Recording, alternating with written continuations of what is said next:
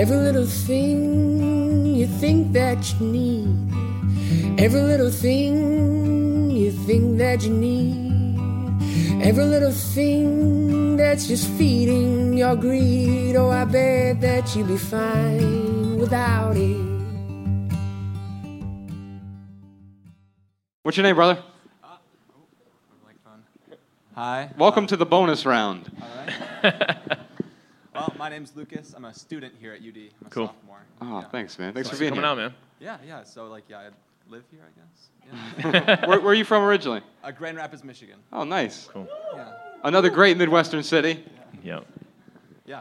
Oh, so my question is... You can get a little closer to that mic if you don't mind. All right. I know you're super tall. What are you, like 6'9"? Not that tall. You can take it off, man. It's all right. I don't know. I feel like I'm going to drop it. That's all right. It's a microphone. If it drops, it's been dropped a million times, I'm sure. There you go. Oh, no. Okay. There you go, dude. Thanks for the assist, sir. Yeah. So my question is, what do you guys believe is the common good? And how does minimalism contribute to that? Yeah. So that's a great question, by the way. You'll very rarely hear me say that. All of the previous questions were crap compared to that question, Lucas. No, well, here's why I'll rarely say that, because I usually say, I caught myself a long time ago. I would go back, like watching game tapes and listen to old interviews we did to see how awful it was. And I would say that after every question. Oh, great question. They throw you a softball hey, what is minimalism? Oh, what a great question. And I realized I was just saying this to fill space, kind of like I'm doing right now. No, and so did you say common good? Yeah. Okay, Yeah. I would say greater good. Greater And, good. and so I tend to think of greater good as in how do we maximize the ideal life for the most number of people. Ryan earlier talked about how it's not a perfect life, it's not an easy life, it's a simple life.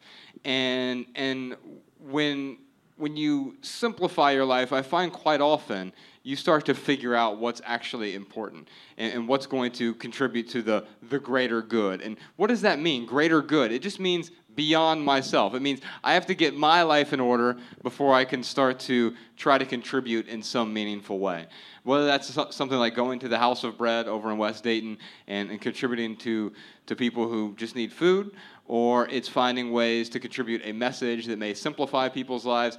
The greater good is how do we maximize the happiness and meaning in people's lives.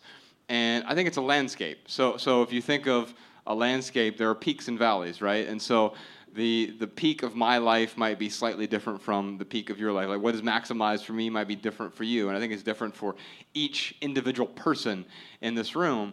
And that means the ideal happiness or ideal life is going to look slightly different for each person. So the greater good is an amalgamation of everyone who's in here or everyone who's listening to this, and how do we try to maximize or improve their life. And so how do we minimize to maximize is sort of a way. And here's the problem. We're stuck in all the valleys of that landscape right now. And minimalism teaches us that there's a different place from these valleys. We've been blanketing our lives with stuff to try to make us happy.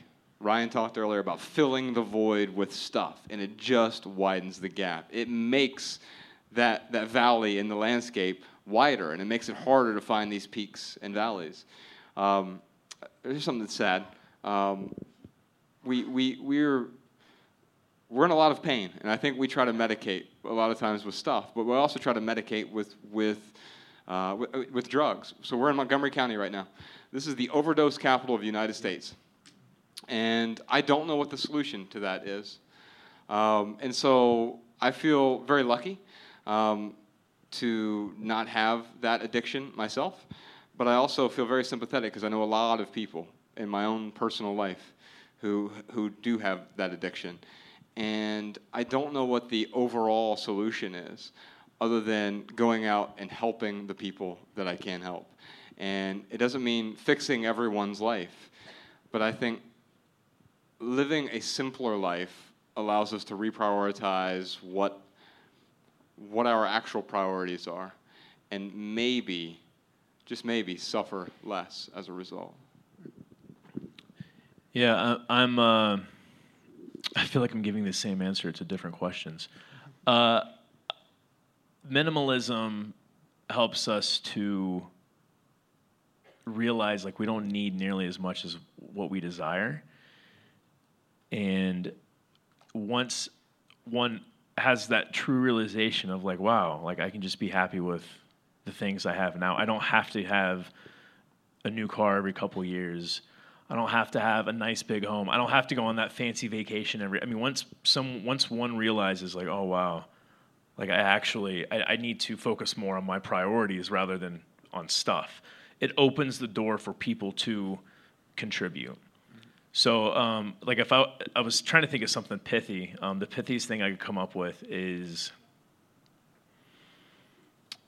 minimalism can help someone fill the void with contribution towards their community rather than stuff. Thank you. Thanks, Lucas. Appreciate it. Can I get a hug? Hell yeah, you can. Yeah, I know you guys are hugging. Yeah, You don't have to wait till after. Yeah, come on, man. He is 6'9".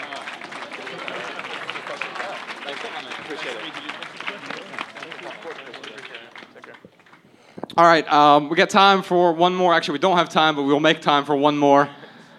What's your name, brother? Thank you very much. I'm Nick. I'm from Columbus, Ohio, so not too far from here. I'm a student here currently, though. Oh, cool. Wait, did I hear woo? Yeah. Somebody from Columbus. I heard an OH out there somewhere. Oh, God. No, don't do that. Wrong school, Ryan. We actually did that at our Columbus stop this year, and it felt very cult-like.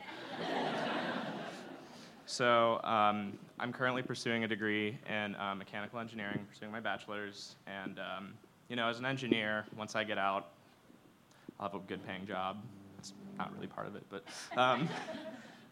so somebody who, as an engineer, I feel like we have a lot of stress on us to produce, to innovate, and to come up with a lot more stuff. Sure. Come up with tons of things, and we, in my opinion, are throwing more of these wants or desires into society. Fidget spinners. Exactly. There you go. So I guess in your guys' eyes, how could I, as an engineer, promote more of a minimalistic society? Yeah. I have the perfect idea for you, dude. Biodegradable cell phone.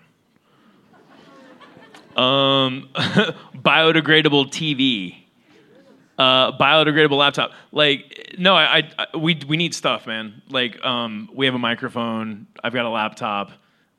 There is an opportunity cost that comes along with producing those things. If I was an engineer, man, like that's where my head would be. Maybe you don't start with a cell phone. Maybe it's, think of something that we view as disposable and that we're constantly throwing out and filling the landfill with things that are going to be there for hundreds of years, centuries, and think about how you can help minimize that waste. So I think it's awesome you're an engineer. I think it's awesome that you are getting into this minimalist mindset. So it's like how can you take these simple ideas and apply them towards the things that you make, and you're going to get a ton of pushback, dude. Because the world that you're going to go into, it is how can we create a want? How can we make someone feel like they need this thing? And I think you can kind of marry the two ideas with going down the road, something like that. Yeah, I think you don't have to be part of the problem. I think it's easy to become part of the problem, though. I'll give you a couple examples. So first off, Ryan and I refuse to do ads on our podcast. They're 100% advertisement free, but there's a weird irony here. Like if we decided to do ads on our podcast, we'd be rich right now. Literally, like 7 figures a year rich. That's how many people listen to it. It's one of the biggest podcasts in the world, which is a really weird thing to say. And so the path of least resistance for me would be, well, yeah, that makes sense. We all like money. And here's the thing. There's nothing wrong with money.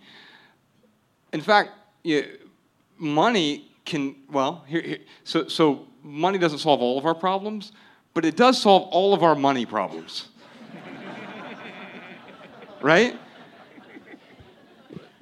The weird thing about that, though, is almost all of our money problems are self-inflicted. I grew up really poor and thought, well, hey, we're not happy because we don't have money. And then I became rich in my 20s and realized that, like, well, hey, wait a minute. The reason I wasn't contented earlier was we had a lot of money problems that were self-inflicted. And then I had money problems in my 20s that were self-inflicted. And in fact, I was technically more broke when I was rich because I had this thing called debt. And I had a lot of people who would be willing to give me enough money so that I could continue to pay them back with lots of interest. And so, in a weird way, I was just reproducing the problem on a grander scale. And as an engineer, you have that opportunity to reproduce a problem. And I think advertisements are a huge part of the problem in our society. And so that's why we won't get behind that. Is there a way to do it ethically and sustainably and do good advertising? Yeah, probably. But it's just not in line with our ethos. And so we're not going to talk about what mattress we sleep on at night or what a shaving, whatever podcast. Yeah, wedgie-free underwear. Anyway, I think... Patent pending, sorry. That was a good idea. And I think that you can choose to create. Ryan and I create. You can create as an engineer in a way that is sustainable and aligns with your values. Is it going to be difficult? Hell yeah, it is. But everything worth doing is difficult, man. Thanks for your question, Nick. Thank you very much. Yeah. Can I have a hug too? Hell yeah. Yeah, dude.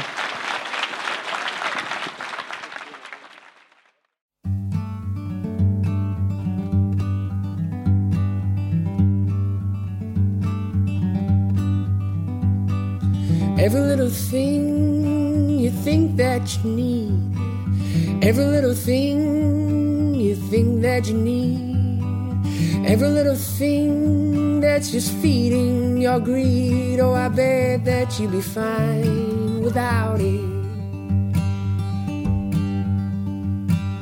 Every little thing that you gotta have, every little thing that you gotta have, you gotta reach for, and you gotta grab. Oh, I bet that you'll be fine without it.